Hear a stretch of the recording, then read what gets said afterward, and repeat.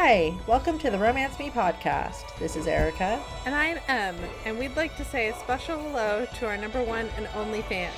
Tim Curry, in any form, is best Curry. You know it's true. I'm not going to argue. Yay! That's a first.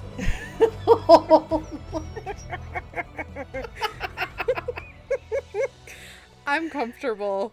This might be a problem. Apparently. You know, I'm glad you feel so comfortable now. Woohoo! Today we'll be discussing The Roommate by Rosie Danan. Professional academic and carefully boring Clara moves across the country to win the affections of a man who isn't interested. Uninterested man has better places to be, but thoughtfully leaves her a replacement roommate. His name is Josh. He's a professional porn performer. Will self-described prude Clara be brave enough to follow her own dreams as she helps Josh realize his? There will be spoilers beyond this point. So, Erica, what's Clara's situation when we first meet her? The story starts with Clara having just moved to LA.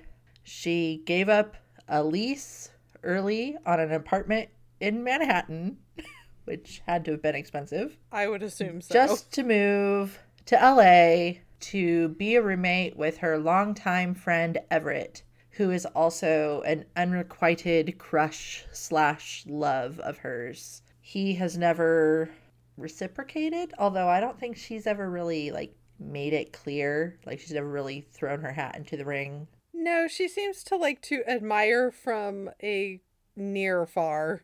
She wants to be right up close to admire, but maintain her distance. Although she seems to think at the beginning of the story, this move is not only is she moving across the country, but she's making her move. Yeah, I think she Everett. sees this in her head as an overture. This will be the thing that gets us together. Only not so much. Apparently she didn't let anybody else know of these romantic plans, and so Everett kind of made his own plans. Basically, Everett picks her up from the airport and drops her off at his house and then leaves because his band got a gig and he was not even going to be home this summer. But don't worry, I found a roommate online. He seems like a chill guy. You'll like him. It'll be great. Wonderful.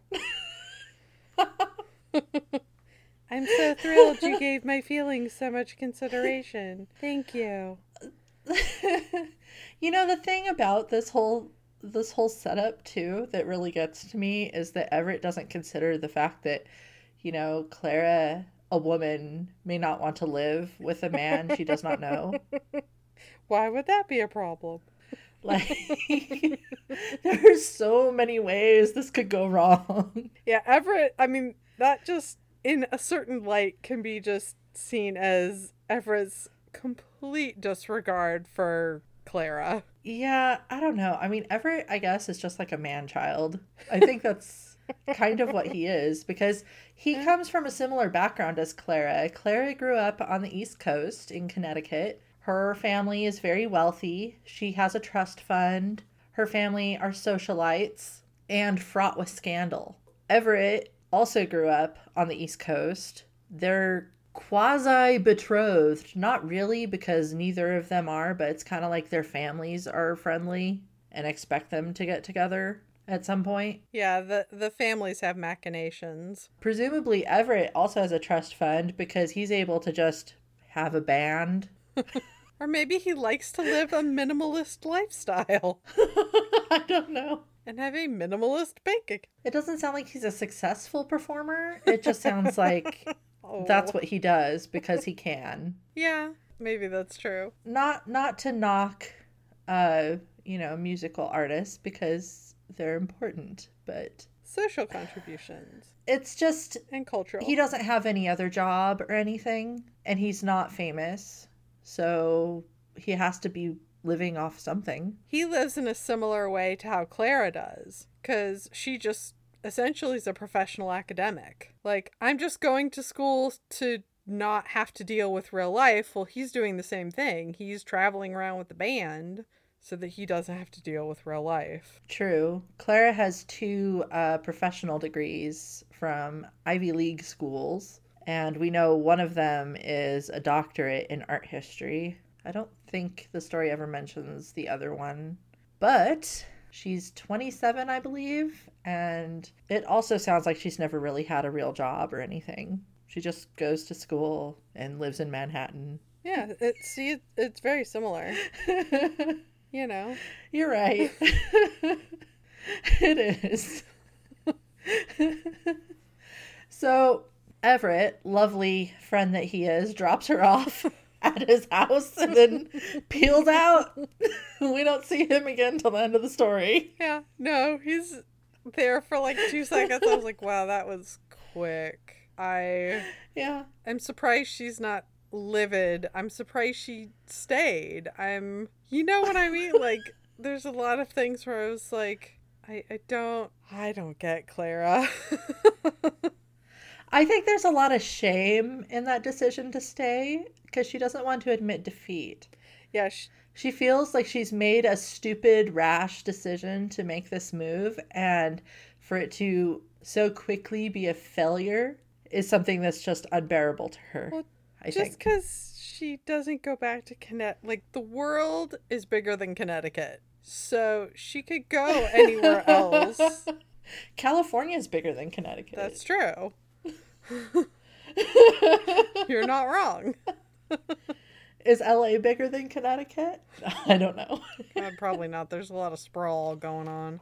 So Clara does elect to stay, despite what a reader might think of as a rational choice, because she doesn't know who this guy is. Oh, you found a new roommate on Craigslist? Sure, sounds great. Yeah. Oh, wonderful. Let's just sign me up.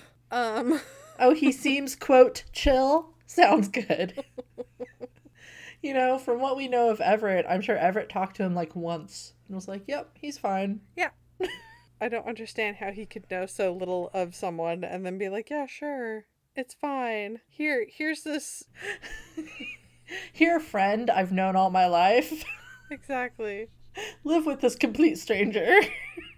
Like, it's surprising to me. Like, I don't know if I would leave a houseplant to a person I barely, like, just met off Craigslist, let alone a person. I'd be worried about the houseplant. I don't understand why he got a replacement roommate in the first place. Like, why not just let Clara live there by herself? Doesn't she have enough money to, or is she cut off or something? He's letting her live there for free. It doesn't matter. Oh. And she has full access to her trust fund. Yeah. So the whole reason that he found this roommate on Craigslist was simply for story purposes, honestly. Yeah. He's like, well, I was thinking maybe you could fall in love with this rando that I got off of Craigslist. Enjoy, bye. Of course, he does say you'll love him. So there you go. Foreshadowing. Maybe he wants to be a matchmaker, you know, when the band doesn't work out. Okay, we've given enough of our attention to Everett. I agree. Everett isn't even here anymore. He's gone. He's on his way to Santa Fe.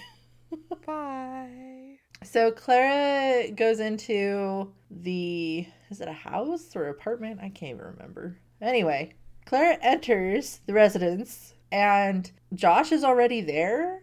That's another weird logistical thing, like, because Josh is taking Everett's room and then Clara is using the guest room. So Everett, like, moved Josh in, ran to pick up Clara from the airport and dropped her off, and then left. I don't know. See, I wonder if Everett hadn't watched some of Josh's work and had a sense of who he was. All the more reason to not leave him with Clara. I don't know. Unless he had weird plans. Maybe he had weird voyeuristic inclinations. I don't know. Ew! Okay, you've given too much headspace to Everett. We're moving on. I don't know if I can. But she has like this really awkward conversation with Josh because she immediately thinks, oh, he's cute, but then she keeps trying to discount his cuteness. He's cute, but not hot. But it's obvious she thinks he's hot. He's really kind of charming, kind of like playful puppy charming, it came across to me in this initial scene. Yeah, me too. And he's really kind of funny with her too. Like, she brings up the idea, oh, I want to go through everything and makes sure that there's nothing that needs to be fixed. And she has like this checklist that's laminated, and he makes fun of her for having laminated it. When she mentioned the list thing, I thought of you. I'm like, yeah, you show up with a list. I do like laminating things. Would you label the list with like one of those label makers, the list, and then... Oh, when she said she got like a laminator as a gift one year, I'm just like, hey, that sounds kind of nice. But they kind of have like I don't know, they kind of have like this long ass conversation where they just talk about like house rules, and she talks about how her family is prone to scandal and she's always lived her life trying not to have scandal. And he says something that could be taken as flirty, and then he's all, oh no, wait, I'm going to be getting back together with my ex anytime here. She asks him what he does for work, and he says that he is in the entertainment industry, and she immediately doesn't care. Like, she's just like, oh, well, that sucks. That's boring. So she doesn't even ask anything about his job at all. Which, I think would probably be a nice change of pace to him. Like, oh, someone who doesn't care. Yeah, maybe. And then she kind of tells him some about her family history, especially about her Aunt Jill, who also lives in LA. Her Aunt Jill's kind of like the black sheep of the Wheaton family. She fell in love with a guy who was married, and there was a big scandal about it. And she ended up, I don't know, basically getting cut off. Clara's grandfather, like, cut ties with her, and she moved to LA, and no one has ever talked to her or talked about her. She has been stricken from the family herd. And Josh says, oh, well, maybe you should call her. And Clara does. Clara calls Jill, and they meet up for lunch. Which is just so funny, because he has strange relations with his family, and I think because of his association with Clara, he repairs that later on too, which is nice. Yeah, that's true. Yeah, so let's talk a little bit about Josh. Josh is, I think, right around Clara's age. I don't know if we know his actual age. No, I don't think we do. But when he was 24, he was working as a valet, and he was having sex with a woman in a client's car and gets caught by the husband, who, instead of throwing a fit or anything, asks him if he can watch. And then that's how he got, quote, discovered for porn. Voyeurism is a thing. Yeah. But the thing is he was so excited that someone thought he was good at something. Well, it's always nice to receive compliments. Yeah, that he signed a contract without like really reading it or anything. And so he's been working under this really crappy contract for Black Hat Studios. Black Hat Studios is bad, in case you can't tell. But the contract totally takes advantage of him. They should have called it Twirling Mustache Studios. I know, really, like, Studios. He signed away, like, almost all his rights to his work. And so he's not making very much money. Not nearly as much money as he could have made, especially because he made it really big. He broke onto the mainstream scene because his thing is like female pleasure.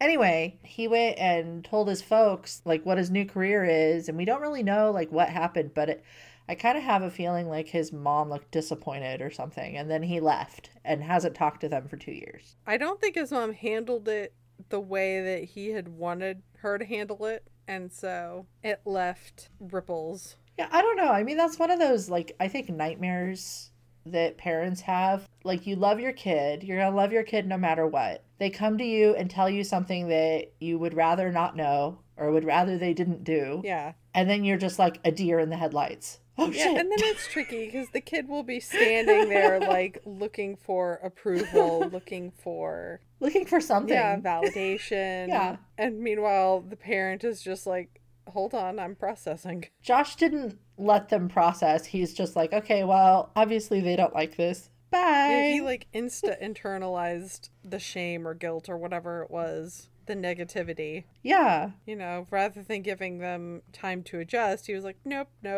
I've decided this is not good. And up until this point, Clara didn't know who Josh was because she's not the type of person who watches porn. But when she meets her Aunt Jill for lunch, they're chatting, and Josh sends her a selfie, like a funny selfie, and she shows it to her aunt, and her aunt recognizes him. The aunt knows. She's all, "That's Josh Darling." Who? And Clara goes, "That can't be his real name." And she goes, "Oh no, that's his porn name." I don't know. You kind of get like this mic drop sort of moment, I think. Or no, mic drop isn't the right word. Like a free fall. You kind of get like a free fall sort of moment here where Claire is like rethinking her life choices. And she's just like, how did I get here? Yes. And there's this quote, her entire life she'd chosen safety over excitement. She hadn't done drugs. She rarely drank because she knew she couldn't hold her liquor. She had exactly one pair of sexy panties, and she never wore them because they rode up her butt. How in the world had she accidentally moved in with a porn star? Well, that you can thank Everett for. And not only that, but she has like this very specific idea of what porn is, and it's not a positive idea of porn. You know, she's very much like, porn is about women being degraded.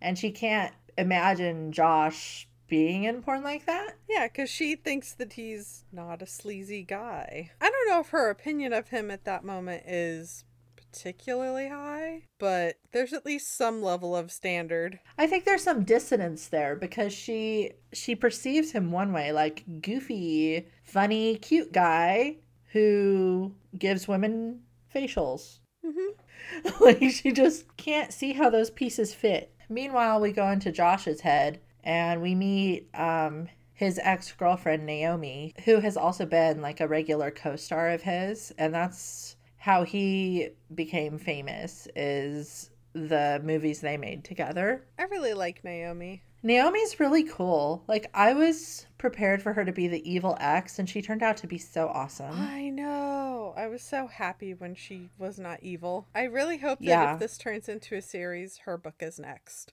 It is a series, and her book is next. I'm delighted. You have made my day. I looked it up. Yay! I don't think it's released as of when we're recording this, but yeah, her book is next. Well, yay, I have that to look forward to. Huzzah. Naomi she's kind of like super, super hot, super confident, super smart. And she comes off like kind of, I think, bitchy initially, but really I think it's just her being confident. And she knows what she wants. Yeah. And it really seemed to me like while she and Josh have like this affection for each other, they know each other really well, it doesn't really seem like they ever really had like the emotional connection that, you know, one would expect in a boyfriend-girlfriend relationship. I kind of would categorize their relationship more as like a friends with benefits sort of relationship, and the benefits ended. Yeah, I think they were together just because they knew, like, both of them knew the score, and they knew that professionally them together was a good thing, but I don't think... Yeah, it was not a love match. And they both knew it, and they both appreciated it for what it was, which seems acceptable if not healthy. You know, they weren't deluded. Neither one of them were thinking, oh, this is my one true love, which of course... Especially if it was Naomi who felt that way, then it would have been, you're taking my man, to Clara, which that's not what it was. I think she was just more worried about the problems Clara could create because of who Clara is, because she's not a part of the industry. Right. And thus will shun them. Shun the non-believer. Yeah, there's a lot of this underlying theme of the shame of being in sex work. I mean, I don't know a whole lot about sex work, but I think this book kind of approaches it from a pretty fair point of view, because we have characters in this book who enjoy their work and they're into it, and then we have like this industry that like tries to take advantage of people. Yep, that's entertainment. Yeah, it's not necessarily the sex workers that, you know, they're perceived positively in this book. They're portrayed positively. Yeah. It's the industry, the porn industry, the quote, big porn. Yeah, the man, or big business, I should say. It's always the man keeping you down. The man fucking you up the ass. Yeah, I was like, I have a lot of ways that could go in my head. I'm gonna leave that alone. So after we meet Naomi, Josh goes and has a meeting with his agent Benny, who apparently works for Black Hat, which I don't know how he's Josh's agent because he seems really biased. Yeah. I don't know. Benny is in Black Hat's pocket, and you figure this out pretty quick because Josh has asked Benny to try to renegotiate his contract early because he got shafted on the contract, like we talked about earlier. And Benny comes back, and they have this meeting about it, and Black Hat has given him like a very low offer, like for renegotiation. But Benny's trying to convince Josh to sign up for the more hardcore type stuff, which Josh has no interest in. He would prefer to do Softcore. the work that he likes and not the work that he doesn't like. Yes. Which makes sense. Mm-hmm. And he also like talks about something like, I don't know if it's in this scene, it might be, but he talks about like the waivers that Naomi had to sign when she went over to the dark side. Because they had cookies and money. Yeah, or they tried to make her sign. Yes. But Benny's trying to convince Josh, it's going to be better for your career if you do more hardcore stuff. Right now, you hit it big, but you and Naomi broke up. You're not going to be able to keep up the same image now as a single dude. Yeah, he's just basically trying to manipulate him. It's unpleasant. And Josh is just like, no. Line in the sand. So while Josh is still out, Clara has come home from her lunch and decides to Google Josh. Her interest is piqued. I think part of it is like just curiosity, but I think part of it too is she's trying to reconcile like these two different images because she views porn as like nasty, degrading, etc., etc., etc., and she just doesn't see Josh in that light at all, and she's trying to like see like, how is this a thing? I don't understand. At any rate, she finds an article about him making it big. And one of the things that he's known for is prioritizing his female co-star's pleasure. Yay. And then there's a link to a video that she decides to click on. It's one of Josh's videos. Surprise, surprise. But she's watching it, and it's pretty hot, and she's enjoying it. As she's watching it, in the living room, I might add. Because when you share a house with a complete stranger, where else would you watch your porn, Em? Right in the living room, on the big screen TV. With the volume on high. The volume is on high because when Josh comes in, he hears his sexy grunt from the video. And he knows that grunt, as he should, considering it's his. Yes. And so he's just hanging out, watching her watch him. And then finally drops his bag on the floor. Honey, I'm home. Which freaks Clara out. Yeah, she like slams the laptop shut. She's all, sorry. I was watching your porn, but I wasn't doing anything untoward. Promise. Josh is so turned on. Like, he is into her. He's been into her. Even though he's kind of told himself, no, stay away. Do not have sex with roommate. That is bad. But then when he walks in on her watching his porn, he's just like, ooh. So they kind of have like a little bit of a conversation about his job now that she knows. And she wants to know his real name.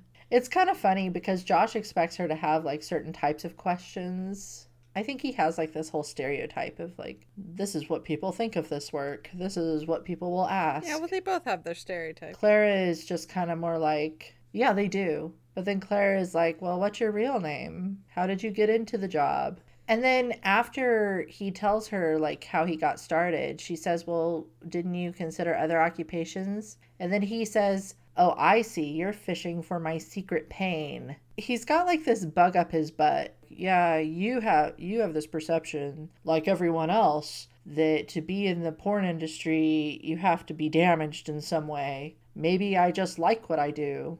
Okay, you like what you do. Yay. I'm so pleased for you. I don't know, like, You think he sounds a little defensive? he's so defensive and I don't understand why. It's because he likes her. Well, maybe, but we don't get like a lot. Like he's defensive about it from the get-go, like when he tells his folks. And his mom reacts poorly, however it is that she reacts. And he just leaves and decides that his parents have disowned him. And he doesn't really seem to have like any friends who aren't in the industry, which I don't know how realistic that is or not. I mean, I would imagine that people who work in the industry are probably, friends with each other. But I don't know. I don't have like the idea, like I didn't have the idea in my head that everyone who works in sex work is damaged in some way. Yeah, I don't know. I wouldn't assume that that's the case for everyone. I'm sure some people are, but I mean, some people are, some people aren't, right? Well, I mean, you're going to have quote unquote damaged people working in every profession. It's not. Right. So I don't know. I kind of feel like, and I don't feel like this ever really gets addressed in this book, but he has like this issue with other people judging porn, like him doing porn specifically, but we don't really know why. Like, did he get judged at some point? Yeah, it would have made more sense for something in his backstory to be revealed where he was judged critically and then is therefore sensitive to it, rather than just being so reactionary and defensive. Yeah, like maybe he had an ex-girlfriend or something that found out what he did and couldn't stand it. Exactly. Or maybe his parents were actually disappointed and reactionary and did disown him, even though we find out they really didn't. He just kind of decides that they did. Yeah. Although, to be fair, they haven't contacted him. But I don't know if they know how either. Like, he may have changed his number or something. Yeah, I mean, from what they say in the story, like, he doesn't live all that far from them. So, theoretically, contacts could have been made. You would think. Because in this day and age, it just seems so easy to contact anyone that it's a little difficult to believe that somebody can't get a hold of someone, especially over a span of how many years? 2. Yeah. So while they're talking about his job, she's trying to make him feel better. I think she can tell that he feels tense. He feels like she's judging him, and she's just trying to say like, well, I think you did a good job. I think you were effective. And he's just like, oh, well, do you have any specific feedback?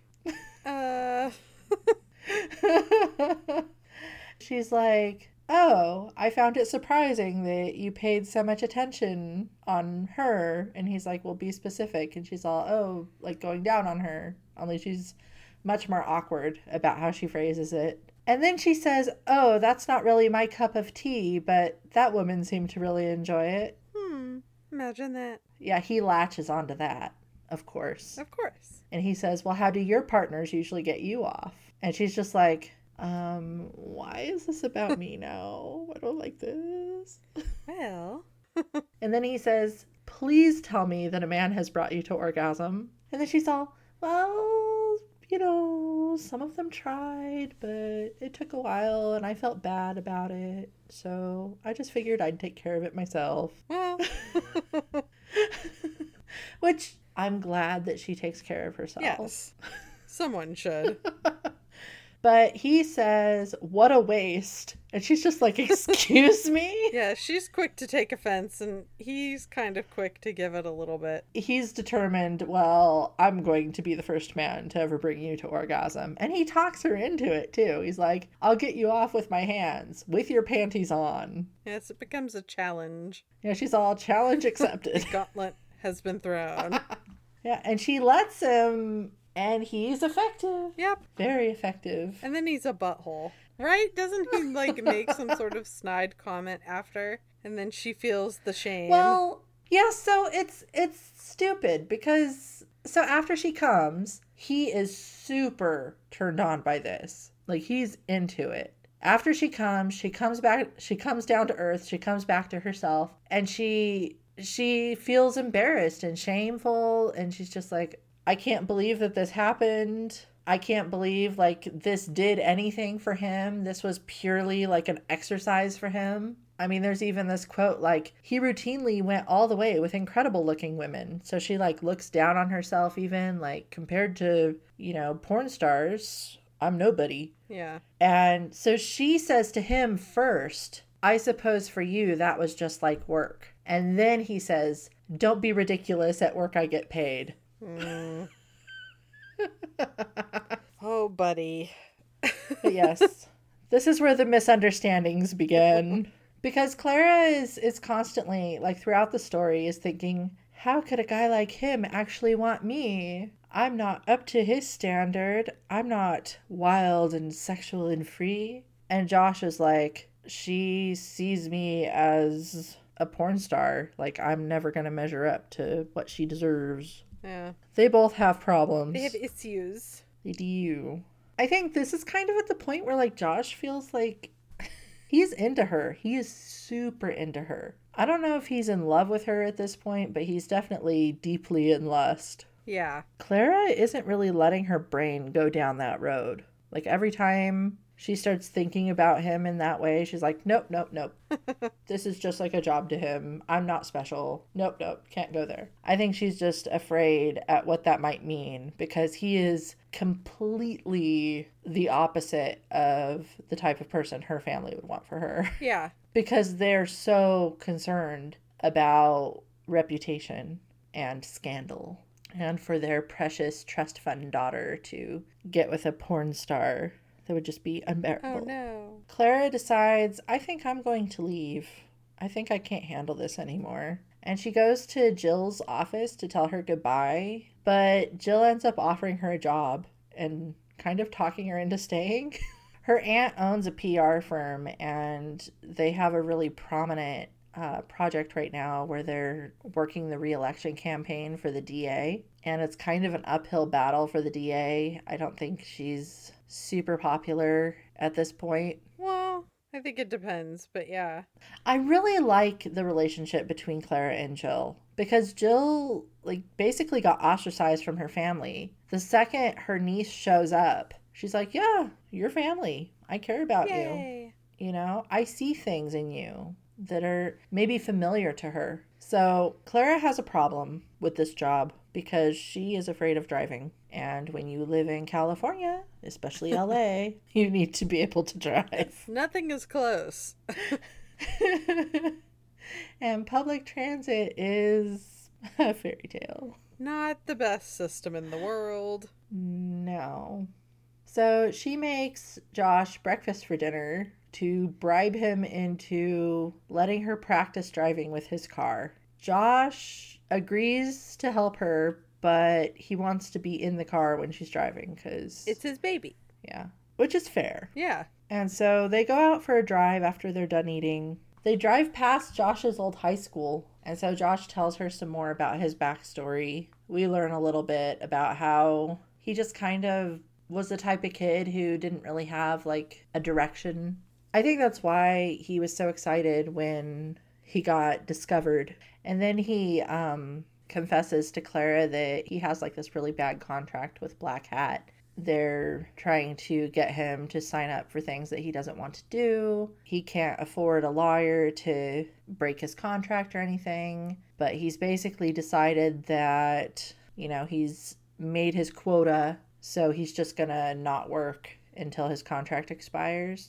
It's kind of a good conversation because she's really encouraging about it. Like, I think she feels bad for him, like, that he's stuck in such a shitty situation. Yeah, I think it enables them to bond a bit. Yeah, and she's like, well, what could you do? Like, what else could you do? And he says, well, I know a decent amount about production. And she's all, well, that's something you could do. Like, you could produce something. And he's like, well, no one would hire me.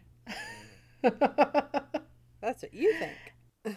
Yeah, and she's like, well, you're an artist and you found a way to make a living from your art, and that's enterprising. So they're transitioning into friends. Is that what you think? Yeah, I think at this point they're friends, for sure. Because she cares about him. She's given him a pep talk when he needs it. He cares about her. He's willing to help her get over her fear of driving. Mm-hmm. They're opening up to each other. They know more about each other's past. They've probably had more conversations than she and Everett have ever had. Probably.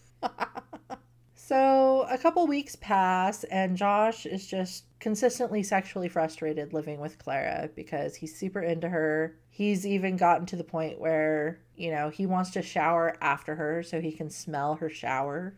How do we feel about that? I don't know. I thought it was kind of cute, actually. I sort of looked at it as like a cute moment. I tried to, at any rate. You tried to. What about you? You said that you did. Yeah, I thought it was kind of cute. I don't know why. I think it's just because when we're in Josh's head, he's so, like, the way he feels about Clara is lustful, but still also, like, kind of respectful. Yeah, it's very sweet. He cares about her as a person, even while he lusts after her delicious body. Yes. They also bond, like, over action movies. Like, Clara is super into action movies. She even, like, makes a future friend date with Josh to go see a Rocky marathon, later that summer. Let's do the time warp again. Which he agrees to. Not that Rocky. That's true. But that's where my brain goes. Although that is a good curry. That's a very good curry. Spicy curry. Lots of anticipation. Josh has a meeting with Black Hat Studios, the owner or the CEO or somebody at the top. His name is Pruitt. He's an asshole. Yeah. And he basically tries to bully Josh into signing up for the more hardcore stuff and offers him a lot of money for it. And Josh turns it down. And part of the reason he turns it down is because he wants to be the type of guy that he thinks Clara would want him to be. Yeah. But as he walks away, Pruitt is like threatening him. Like he threatens to blacklist him, essentially. You'll never work in this town again. Yeah, well, the internet exists, so your town is fucked. But then this goes back to the conversation that Josh and Clara had earlier about him producing things. And so when he tells Clara about the situation with Pruitt and how he's not going to go for it, Clara is like, well, what are you going to do about it? And he says, well, there's not a lot I can do while I'm under contract. And she says, well, what things are you allowed to do? And so the thing that he's allowed to do is narrate. And she helps him come up with this idea to narrate like a how-to guide on getting women off, basically. Like that's how it starts out. The way she pitches it is, what if you made something somewhere between porn and sex ed? Which I kind of like. I like Me that too. idea. A sexy sex ed.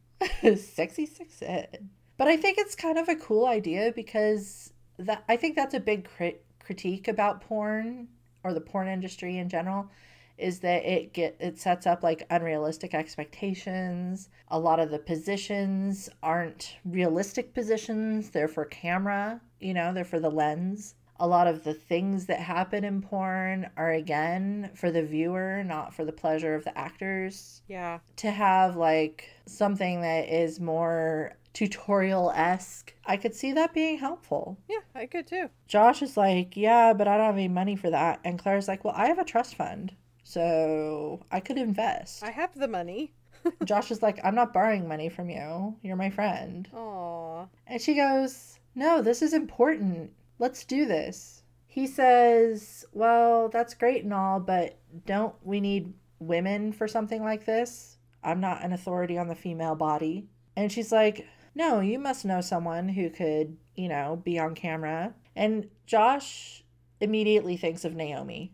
I love that he thinks of Naomi because Naomi is a badass. She really is. Like I said, I'm really looking forward to that next book that has Naomi in it. And she seems to have good business sense too. Like she's managing her career, man. She knows what she wants. She's going for it. So Josh introduces Clara to Naomi. Clara kind of pitches it to her like, you guys are two of the hottest names in the industry.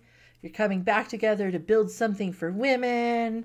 It's going to be great. I can help you get press coverage. I can help you do the PR stuff. I have a ton of money. I'm throwing it at you. Naomi's like, well, how are you going to be a partner in this project? And she's all, no, just financial. And Naomi decides, no, that's not good enough. I will sign on to this venture but only if you're involved. Like, you have to be along for the whole ride. Josh can see that Claire is feeling kind of uncomfortable, and he's like, you don't have to do this. And she's like, no, she's perfect. Yep, we're doing this. I like that they kind of take the decision away. Me too. So they cast people. Josh and Naomi have a lot of contacts in the business, and they know people who are also fed up with Black Hat Studios and are willing to risk getting blacklisted to do this sort of project. They like the idea. They're in on it. It's really cool. Clara is being involved. Like, she helps with casting. She helps like buying props. Josh goes with her to buy props and enjoys watching her want to buy props. They kind of get like a little bit heated. Like, they have like this really sexy conversation. It's not a personal conversation really, but it's just kind of like sexy, I guess. And Clara kind of goes into like this whole like monologue about the anticipation of a kiss being better than the actual experience of a kiss, which I felt was pretty well written. And then Josh was like super into it. I'm going to read this part because it's just so funny.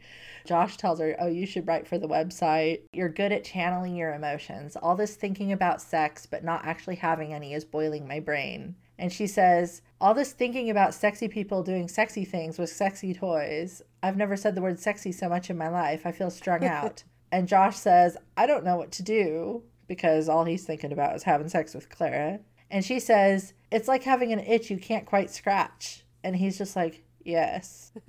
And he's like going, is she turned on? Because I'm super turned on. And then Clara says, well, I suppose you should channel all of that energy into a productive direction. And he's like, and does that mean what I hope it means? And she's like, have you tried journaling? And he says, I'm sorry, it sounded like you said journaling. And she says, I did. You should use all of your erotic energy as fuel for next week's scenes. And then he's like thinking about it. It says he'd take all of his pent-up lust, all these inexhaustible urges, and he'd package them, make them neat and useful. Yes, let's make that package useful. Yes. He does journal, and he has some good ideas for next week's scenes, but he doesn't feel very confident about it. And he comes out of his room and he asks if he can read it to Clara, since he's meant to be narrating this stuff anyway, because that's the thing that he's allowed to do. He is permitted. And so he does. He narrates it to her. She likes it. She gives him some feedback. And then he says, we could try the exercise if you want to. He kind of brings up like the idea that once you start in this business, you tend to be like hyper stimulated for a while until you get used to it. And so he kind of talks her into it that way, like, well, you're just letting off steam, you know. The exercise is just him talking her through masturbation, essentially. And so she goes for it. And then she says, oh, he should masturbate also. And he's like, hell yeah, I will. I was just waiting for you to ask. So there's this really like sexy scene. They're like watching each other masturbate. He's dirty talking to her. And then there's just like this, I don't know, like they don't know what to do now. Well, they made it awkward for themselves. I think so. And he says, I should probably go type up my notes. My findings, if you will. The problem when you have the feels, but you don't have the conversations that go with the feels, then it's like, oh, this just... But this is where she comes up with the name for their project. She decides to name the website and the project Shameless. So this was an inspiring process for her. So when they're at the studio where they're going to be filming, and Josh is kind of freaking out, I think, because it's going to happen soon. You know, he's checking and double checking things, and he feels like the blocking is marked out wrong for the camera angles. Again, somehow he and Clara end up, I guess, kind of dry humping at this point. I don't know. Is that what you would call what they were doing? Yeah, that's how I would describe it. To mark out the blocking better. And Naomi walks in on them, and she's just like, oh, actually, that works better if you don't have clothes on.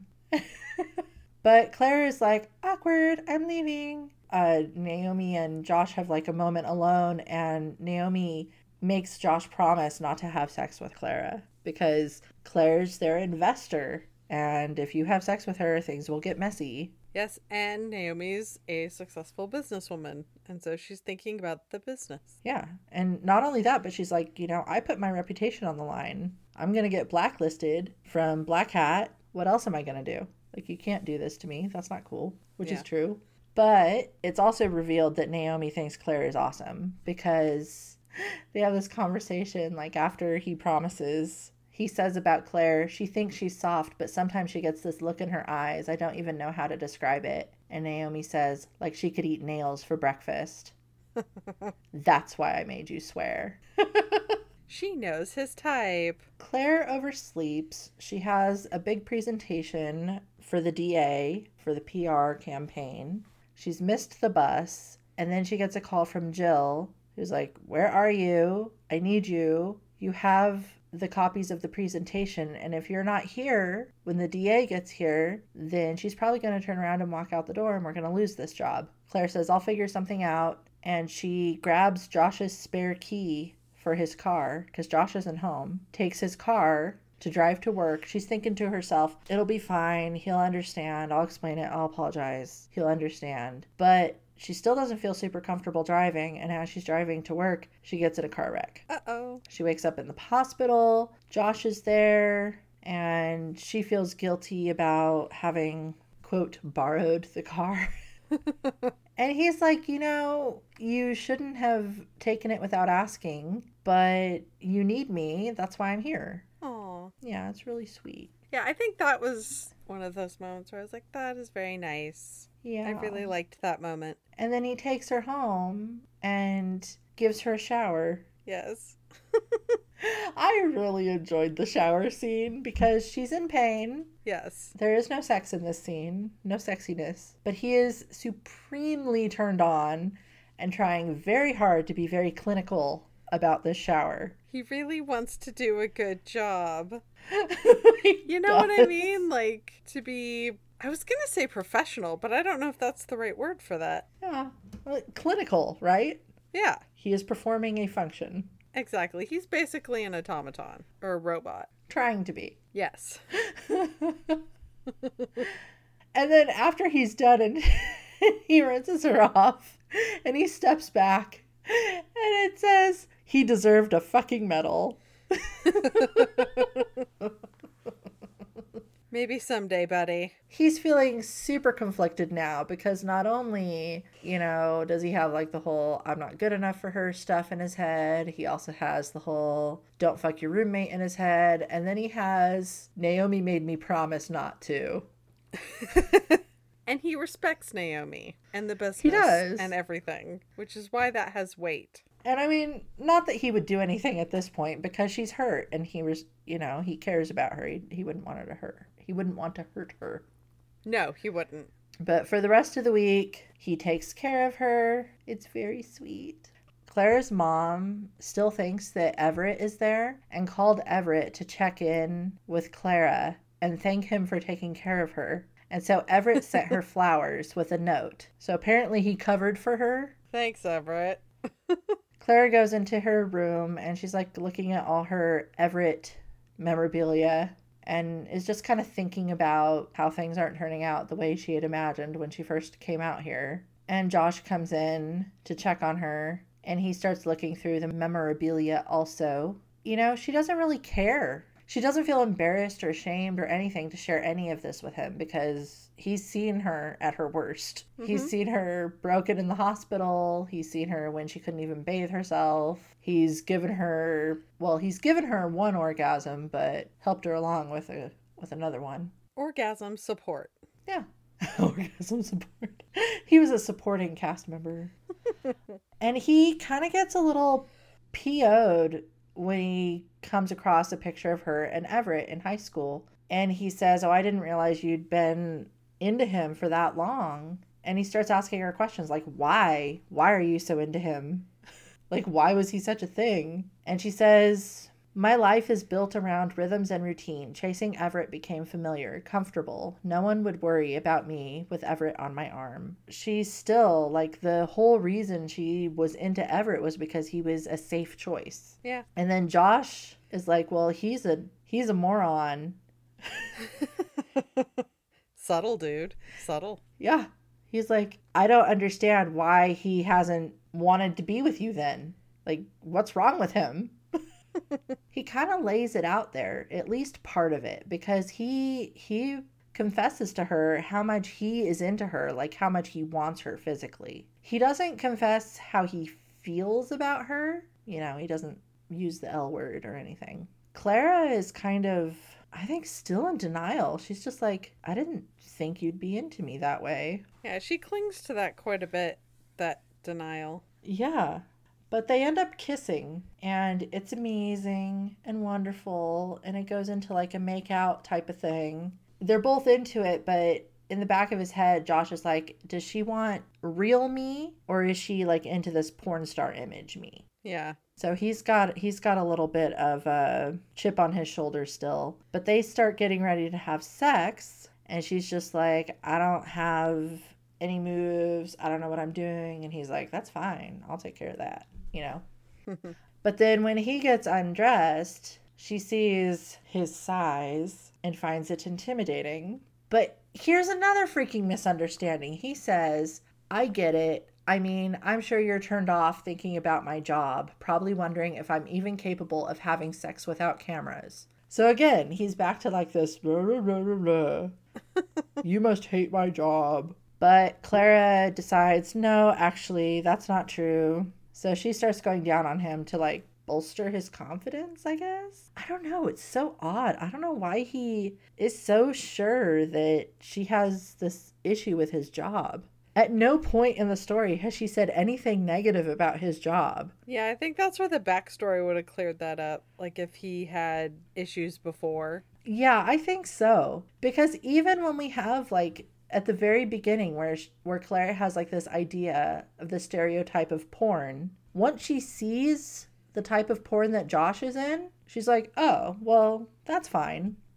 Yeah. Like she's not, like she has no issues with any of that really, aside from a lack of confidence in herself, I suppose. Yeah, I agree. Like, oh, I can't measure up to a porn actress. They have the sex. It's amazing. She's into it, but she's worried that you know, he's saying all these things like, oh, you're the best thing that has ever happened to me. Oh, you're so wonderful. Oh, I want you. All these things that sound good, but she's still telling herself, no, he doesn't really mean it like that. Yeah. Just let this be what it is. Don't assume that he means anything by it, which is just crazy because at no point does Josh Josh doesn't give her any reason to think that he means anything other than what he's saying. Yeah. They're both all caught up in their own heads here. Like, I think that's the biggest problem with this story is, which I mean, that's a romance trope thing, I guess, but like the whole, I feel this, but they must not. And they never have that conversation. Yeah, it's all the internalized feels. Yeah. And then they get breakfast, like super late at night. You know, they get waffles or whatever. And he's about to confess that he's in love with her right when the server comes by with their waffles and it interrupts him. And so he's just like, well, I'll tell her tomorrow if she still wants me tomorrow. Can't mention it now. It would be too convenient. And then this is where the shit kind of hits the fan because this is the day they have the Rocky Marathon that they're going to, their friend date. Claire is thinking, oh, okay, so he's friend zoning me now. After the movie's over, they leave the theater and Claire's forgot her cardigan in the theater and she goes back to get it and they run into the DA who knows Clara, of course, and is like, oh, is this your young man? And Clara says, oh, no, of course not. I was just asking him if he knew where the bathrooms were located.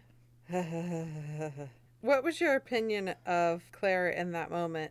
Coward. Yeah. Yeah, I was really surprised I had a hard time with that moment because I really had to be like, no, that really makes sense for her because it really didn't make sense to me. Yeah, it didn't make sense to me at all. I don't know. I mean, she's super aware of the situation, like scandal, like potential for scandal. She sees it everywhere. Yeah, she's like got PTSD where scandal is concerned. It's a lot. Yeah, but I think that's what hit her in this moment. She's like, no, I'm doing PR for the DA's reelection campaign. She can't possibly think that I'm with this guy. She may recognize him or someone else will, and then there will be scandal. And then the world will be over. So I think that's why she had the reaction she did, but it is cowardly. And I think too there is a hint of probably, oh, he doesn't really mean it. He doesn't really like me the way I think I like him. She had an opportunity there to stake some sort of claim, and she just didn't. She didn't at all. And it kind of breaks Josh's heart. Yeah, I felt so bad for him right then. Because I Yeah. don't know if he necessarily saw that coming. I don't think he blames her as much as I blame her. I think he hopes. He hopes that she'll claim him, but he worries she won't. And when she doesn't, he's like, yep. Yeah. So I think he did see it coming. Fear validated. He also feels like she's not giving him any chances to prove himself. He turns it into something, oh, it meant nothing to me either, of course. And then Claire's like, oh yeah, of course, it didn't mean anything to me either. Of course, let's downplay our feelings. Because the second Clara sees how her words affected him, she's instantly, like, it's definitely one of those moments of instant regret. I did not mean it, I'm sorry. She would take it back if she could. Yeah. And he just won't let her. Like, he's like, no, it's fine. Don't worry about it. This is nothing. Which hurts her, but I feel like she kind of deserves it. Me too. I was less sympathetic to her feelings. I don't know. I don't get it. Like, I feel if I were Clara, I would have said, like, if I ran into my client and they're like, oh, is this your young man? And we were in, like, this weird stage, I would say, I don't know, maybe.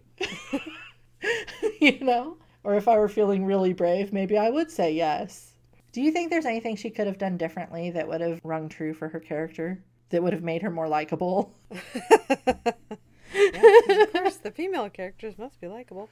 I don't know. I sort of don't know if there could have been. I think for her it was that gut reaction. Yeah. It's not like she could be like, hold on, let me think of the appropriate thing to say to you. So I don't know. I think in her panicked PTSD where scandal is concerned mind, I think that rings true. As far as something that she could have done to be more likable, I don't know. I don't even know if likable is the right word, but like more palatable. Like less painful for Josh. I feel so bad for Josh.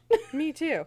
I struggled a little bit with this because I think Josh is supposed to be well known in the porn industry. And yet he's renting a room off of Craigslist, I don't know. So it made it tricky for me with this because the reason I bring that up is because if he's not well known, then there's less of a worry that he'd be recognized. So then why not say, oh, this is my friend? At the very least. Maybe my boyfriend? Nudge, nudge, wink, wink. We have to have that talk. Yeah, or, oh, well, this might be a date. I don't know. Yeah, or if he's super well known, which he's supposed to be, right? Yeah. Then I can understand where it's like, oh no, let's distance here.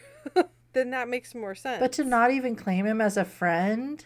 Like, she's distanced herself completely. I think when you're worried about scandal, it's any association. Yeah. So I don't fault her for doing it. It surprised me. And I think it was completely in character for her to do that. And I don't mind that she did something that I look at and kind of go, well, that's not all that likable. Or, like you said, palatable.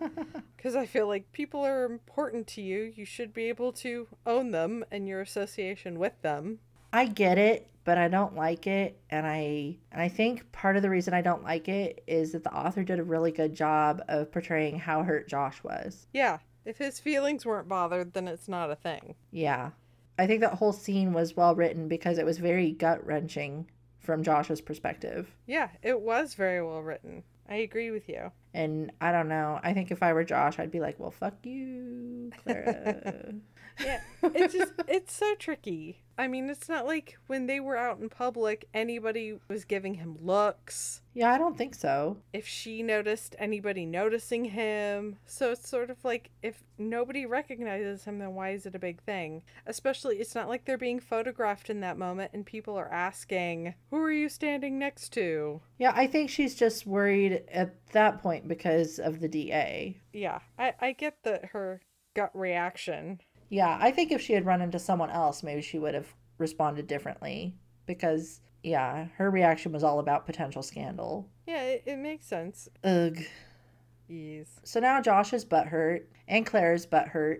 They're both butthurt. They don't talk about this. Josh is just trying to deal with the fact that he's in love with this person who distanced herself from him. And so he's trying to distance himself from her. Him distancing himself from her has hurt her feelings. And so she's like, well, I was right. He didn't mean anything that he said. So she just feels like her caution was justified. Yeah. Naomi ends up setting Clara up on a blind date with her dentist,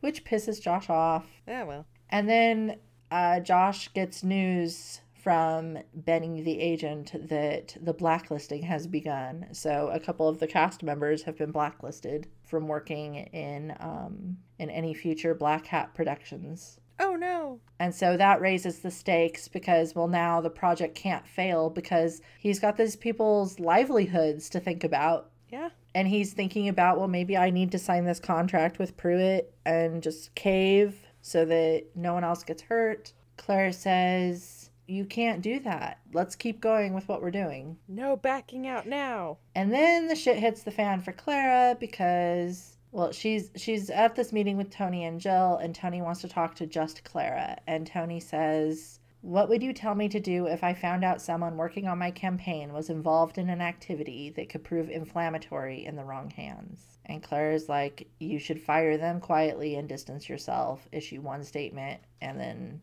let it die. And then Tony shares these pictures that she has about Clara with her name attached to Shameless. Uh-oh. And her name wasn't supposed to be attached at all. She was supposed to be a silent investor. Tony's pretty gracious about it. She's like, well, I don't have any problems with you, and you can do whatever you want with your money and your time, but I can't associate my campaign with this. I kind of wonder what Tony would have said if Clara had given her different advice. I wonder. Because she basically let Clara pull her own noose around her neck. Clara, meanwhile, is thinking to herself, who outed me? Was it Josh? Was he that mad? Clara goes back to Jill and tells Jill she needs to be fired. Like, you need to fire me, denounce my site. Jill's like, I'm not going to do that. You're my family. And Claire's like, no, you have to do that so you can get the DA reelected. And Jill kind of ends this conversation with like, there's got to be some other way, and I will try to figure it out. And Claire's like, there's not any other way. There's no way. Just accept it. Just accept it. So Claire's back at home. When Josh gets home, they have a fight, kind of. Yeah.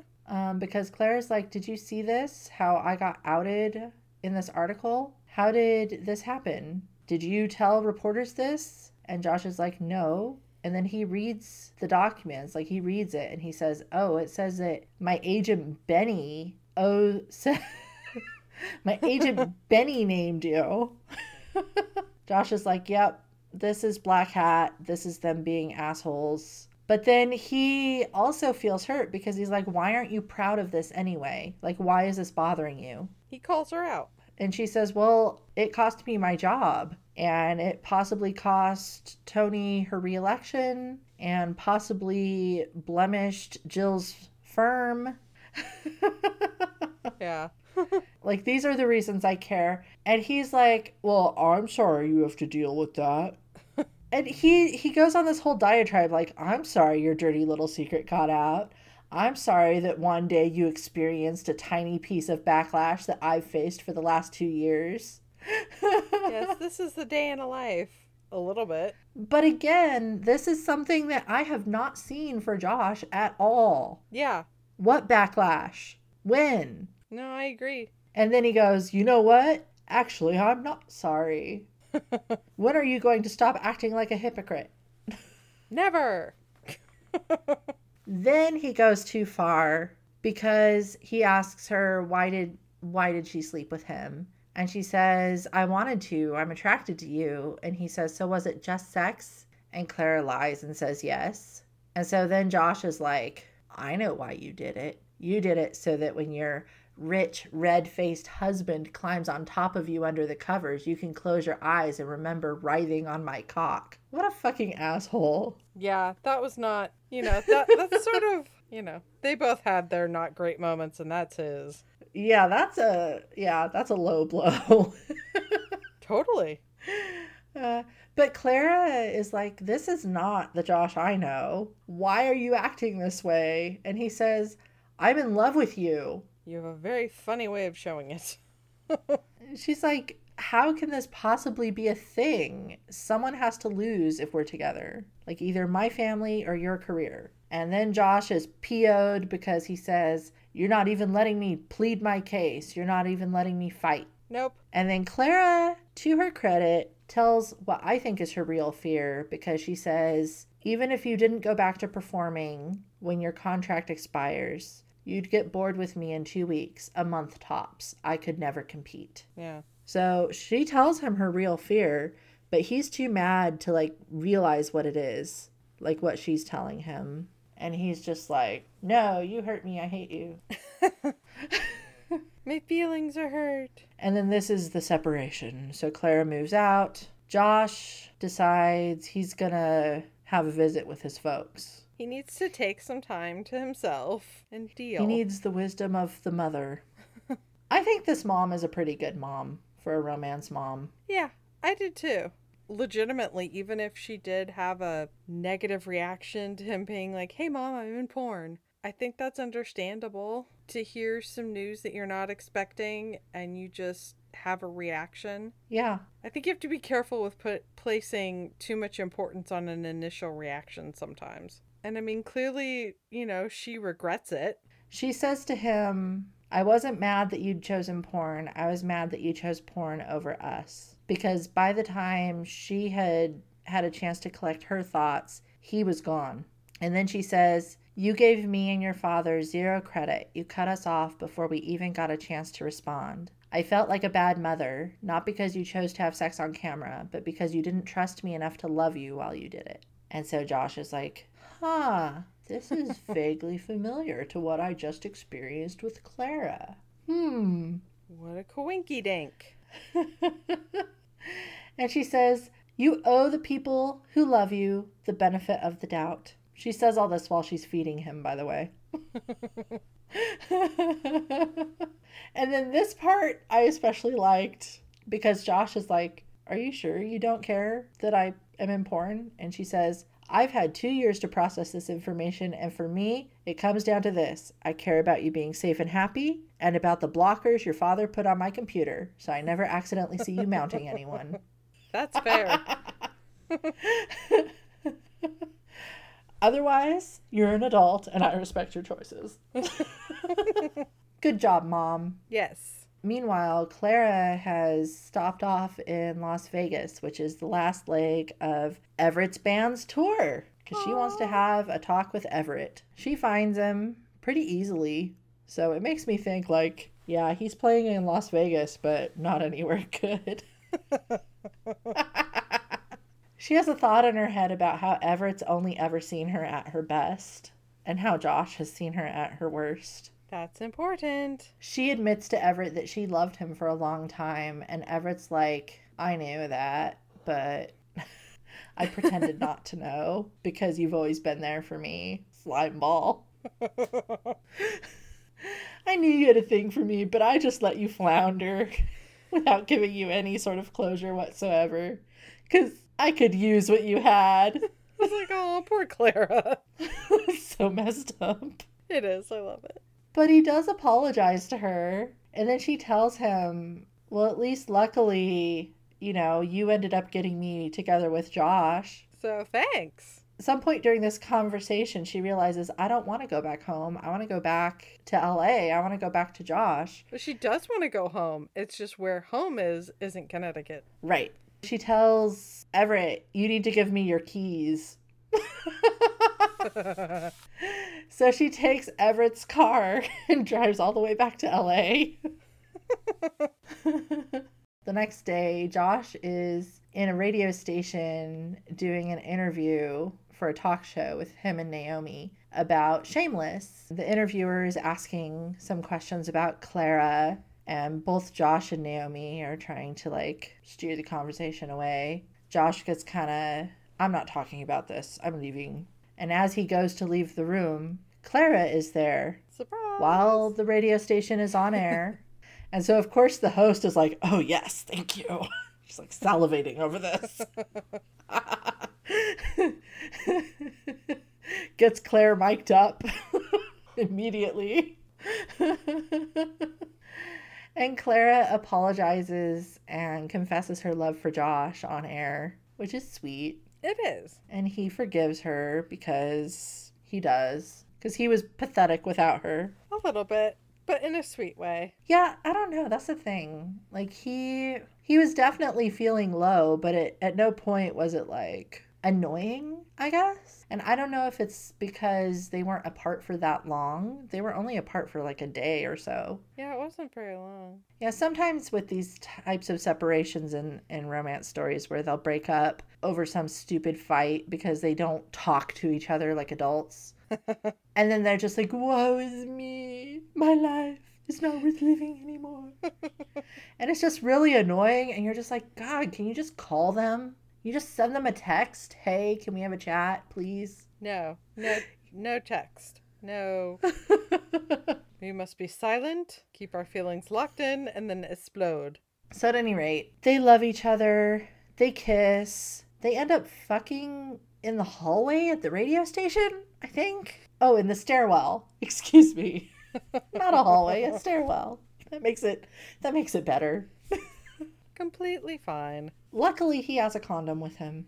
And then there's a call from Jill. And Jill's like, you need to get here right now. Tony is here wanting to speak with you. And so Josh drives her there. And we find out that apparently Josh has been collecting information about Black Hat this whole time. And after he and Clara had their falling out, he drove over to Tony's house like a stalker, showed up at her door, gave her this USB that had all this information on it, and demanded that she prosecute them. Please and thank you. Yeah.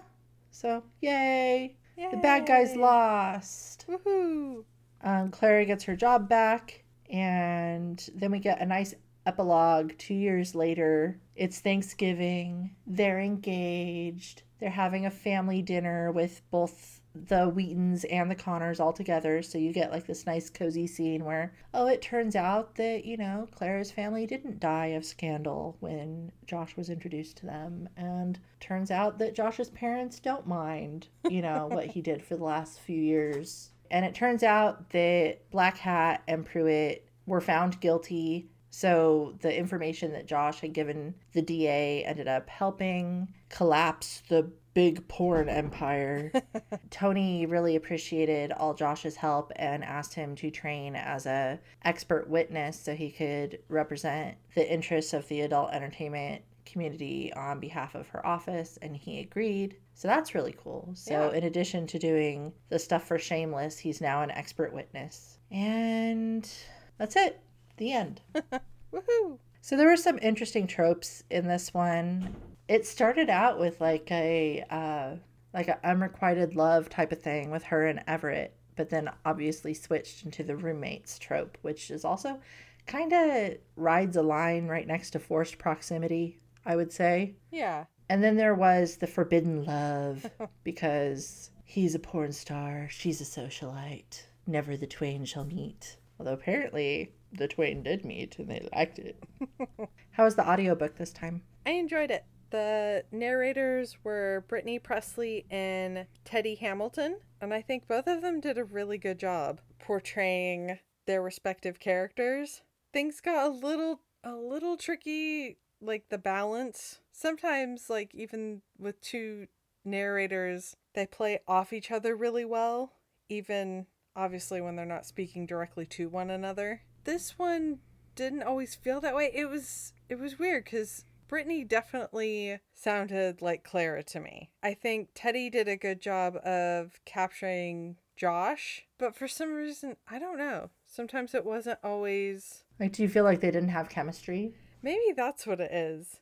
I imagine it's really difficult to have two narrators that never interact but somehow manage to have that chemistry. And I didn't necessarily always feel that between them, but I still felt like they did a very good job about their respective parts. Well, it sounds like what you're saying is that they record their parts separately, so they don't ever actually interact. Well, yeah, I mean, I assume that's how all... So it would be difficult narrators... for them to portray chemistry because of that, because I think a lot of chemistry in acting would be like playing off of each other. Yeah, I think the frustrating thing is like, I think if they were actually able to... You and I were talking about this earlier with something else, but dual narration or duet narration. Oh, yeah. I think those two would have done really well with something like that. Yeah, where it's kind of more enmeshed. Yeah. So, Em, are you happy for their happy? I really liked their journey. Basically, starting off sort of irritated with each other and then taking that journey to friendship where they actually support one another and encourage one another. Yeah. And then, oh wait, we love each other. Surprise.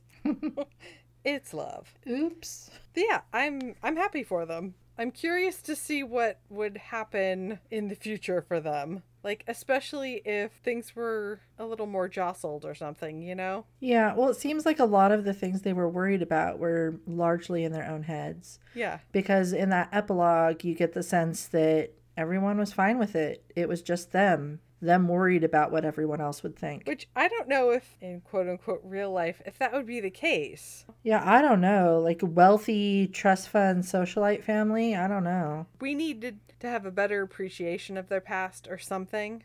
So what about you? Were you happy for them? Yeah, I was. I feel like we got a really good amount of character development, a good amount of couple time this time around. I really feel like they got to know each other really well. They had a lot of conversations, just getting to know each other, sharing themselves, being open with each other. Even though they weren't having, that one important conversation, they were having all the other important conversations. Yeah, it's so tricky because it's done so often in romance. It's like, do you fault this one book for doing it when they all do it? No, of course not. Yeah, I mean, but that's the trick. It is one of those things where it's like you love to hate that part, or at least that's how it is for me. Something like that. Like, come on, just talk to each other. Use your words. Yeah. Point to the feelings face. Yeah. Is it a smile or a frown? Exactly. And what color? Are we green? Do we feel sick? Here's a bucket. Use the heart eyes emoji. Or the little devil emoji. Whatever you're feeling. The eggplant emoji. It's an option. How would you rate Clara? Overall, I would rate her as awesome. I felt like there were some frustrating elements, but I think she got better. I don't think the Clara that was like, oh no, I'm too embarrassed, I can't acknowledge the porn dude, changed into someone who would. But then it's so tricky because at the end it's like, oh, there's no big problems. It sort of makes you feel like she could have acknowledged him and it would have been fine. But I don't know if that's realistic for the world that was trying to be created in the story. What about you? How did you rate Clara? I put her as awkward. Yeah. I don't use that rating very much, but I feel for Clara it was really a suitable term to describe her because she is very awkward. She's 27 years old, but she has like quite a bit of naivete. Yeah. Still, especially regarding sex. She also has like, I don't know, like this weird like scandal PTSD that we talked about earlier that just seemed odd to me. And it seemed to be largely centered around like her mother. Like she didn't want to disappoint her mother. She promised her mother she wouldn't be scandalous. Yeah, now that you say that, it almost kind kind of questioning my awesome rating. No take backsies. I don't know if I necessarily want to change it, but yeah, I'm definitely rethinking it. Yeah, it seems more of a concern of a younger person than maybe 27. That's how it felt to me. And then also, I mean, not only that, but she's got at least one doctorate, Yeah. but she hasn't done anything with it because she's afraid to, which comes off as awkward to me. Like she has no faith in herself. Why am I thinking she got so much more confident at the end of the story? It's because she declared her love for Josh on air at a radio station. Well, maybe that's what it is. I don't know. And again, like that whole scene, that was a fun scene. It was very funny and well written, but it seemed really out of character for her too. Like she's making like this big gesture on air. I mean, I guess that's fine, but how do you feel about Josh? How do you rate him? I wanted to rate him awesome, but now I don't know. Aww. I know. I'm feeling like I'm questioning this a lot. Go with your gut. Well, my gut, which was what I wrote after I read it, which is I put them both awesome. Okay. I don't know. Yeah, I mean, I liked how sweet he was. I liked his thoughtfulness. He did sort of break that, I guess, romance hero stereotype. I mean, of, you know, guy who has all the answers and succeeds at everything and doesn't need anybody else. Right. And I liked that. He felt more realistic in that way. I agree with that. You know, and I really appreciate and like that because we all know how I feel about those other guys. I know. You don't like the alpha holes. I really don't. You don't like the alphas in general, I think. Even the nice ones. I'm very dubious. I think it's just, it's also maybe because they're just so common that I'm like, oh yes, it's this guy again. I've seen you before. Giant grumpy man. Yes. It's like, oh my god, crack a fucking smile. It would not hurt you. Literally, unless your face has just been punched or something, it shouldn't hurt. I just can't. Giant grumpy man to the rescue. I just... He's going to put you in a gilded cage. Yeah, it definitely makes me want to have like a wand of smiles so I can just be like, come on. Like, I know you don't have to be laughy about everything because that gets annoying. Like the funny guy. Yeah. Oh, totally. Yeah. No. You know. No, thank you. We don't need to go down that painful road. But... No. You know, it's just I'm so grumpy because I have to repress all of my emotions. Oh, and by the way, I'm constipated. It's like, oh, no kidding. What about you? How did you rate our hero, Josh? So I rated him awesome with like a side of awkward, I would say. I think like overall, I found him to be a really good hero. I really liked, you know, in real life, I'm kind of a sucker for the goofy cute. Yes. And he really like hit those buttons for me, I think. Yes. He's got that going for him. He's funny. He doesn't take himself too seriously most of the time. His feelings felt really genuine. He seemed realistic to me. The real problem I have with Josh's character is that I don't know why he has such a damn chip on his shoulder about his job. Yeah. We have no evidence in the text to give us any reason to understand why he feels that way. Totally. So that's where the awkward comes from for me. I feel like, why? It feels unreasonable because there is no evidence. And I'm not going to beat a dead horse because we brought this up multiple times during the past hour or so where we're just, you know, we could have used a little bit more backstory here. Arrow pointing. But overall, I think he was awesome. He seems sweet. He does. How do you feel about the antagonists or villains in the story? We did have an external threat, kind of. Kind of. I don't know. I kind of put like the villains basically as like the porn industry and then society. I think Josh and Clara felt like it was society, right? Like society will shame or shun them because of their association with this industry. But society really didn't. No, society didn't care. The industry kind of was the villain, and I think that felt realistic. It's the man. You know, where it's just the organization itself. Yeah. Absolute power corrupts. Absolutely. And I think having a villain that represents that felt appropriate. So, yay villainy, although not really in this case.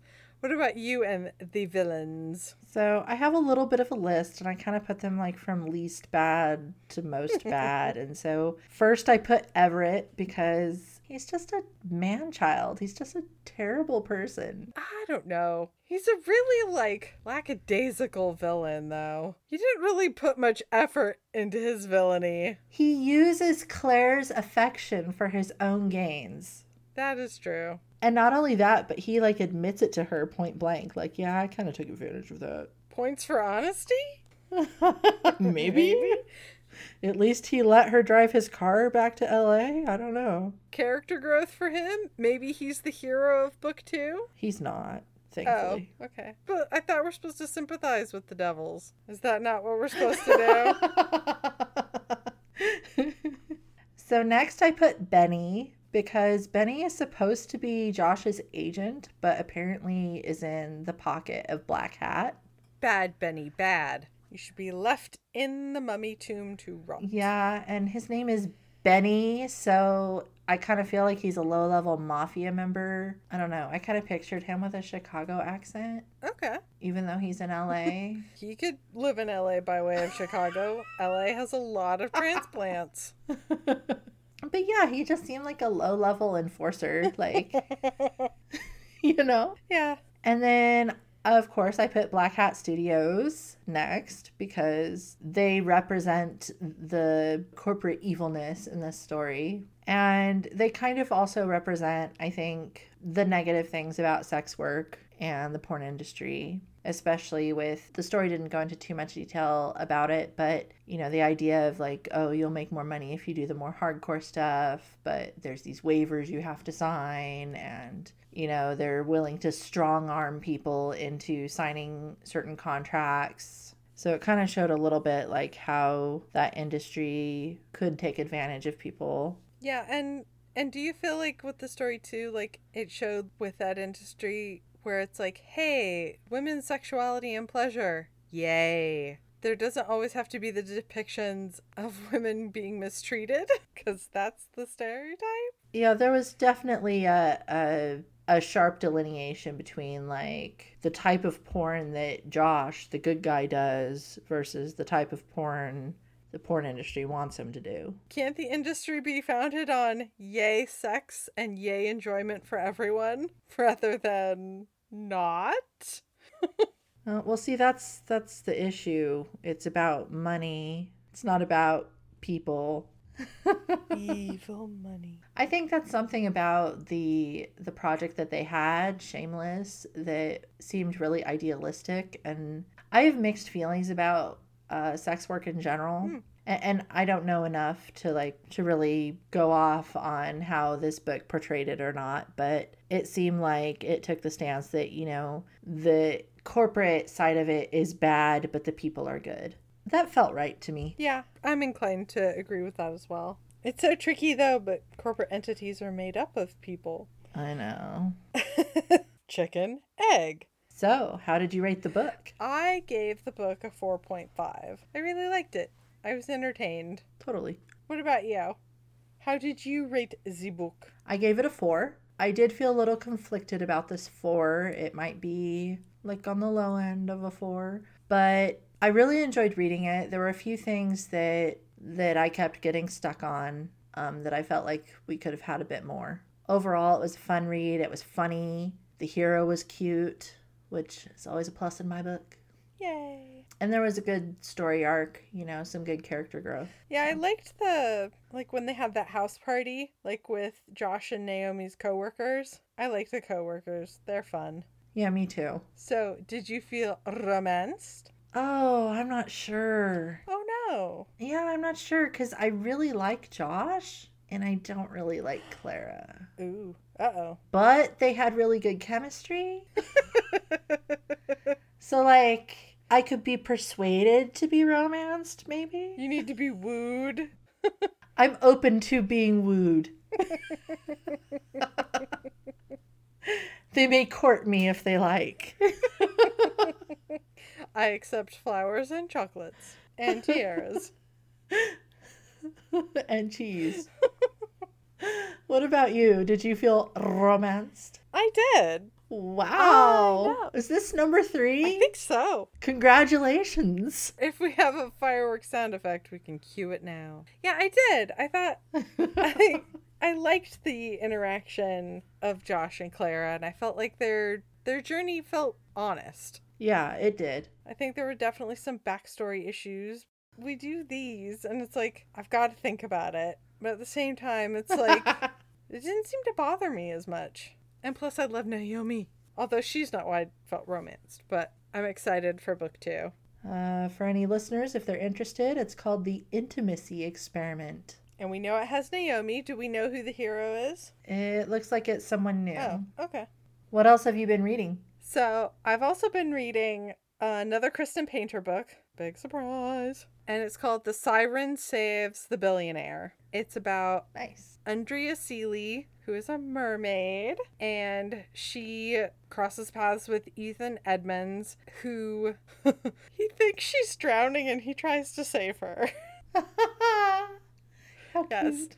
So then, of course, that gets awkward. And her company that she has in Nocturne Falls is an aquarium company. So his girlfriend definitely thinks of herself as the fiance, hires Andrea to come over and build a custom aquarium. Then, of course, they cross paths again, and Andrea puts 2 and 2 together that something is amiss about the couple. So there's a little bit of a what's going on here? Just in case you were wondering, yes, there is a cat. His name is Bowie, and Ethan loves him, and he wears sweaters. How cute is that? Oh, I love him too. I know. You should read it. You will enjoy. I just put it on my want to read list. Yes, he's adorable. He gets cold. He looks like he's a Sphinx cat on the cover. He is. He is? Oh. Hence the sweater he's wearing. All wrinkly and naked. He's a sweetie. Despite having an interest in the fish in the fish tank, no fishies are harmed. Oh, good. That's important to note. Yes. So what about you? What have you been reading, my dear? I've also been reading a mermaid Yay! book. It is called Into the Drowning Deep by Mira Grant, and it is a sci-fi horror book. Nice. Love it.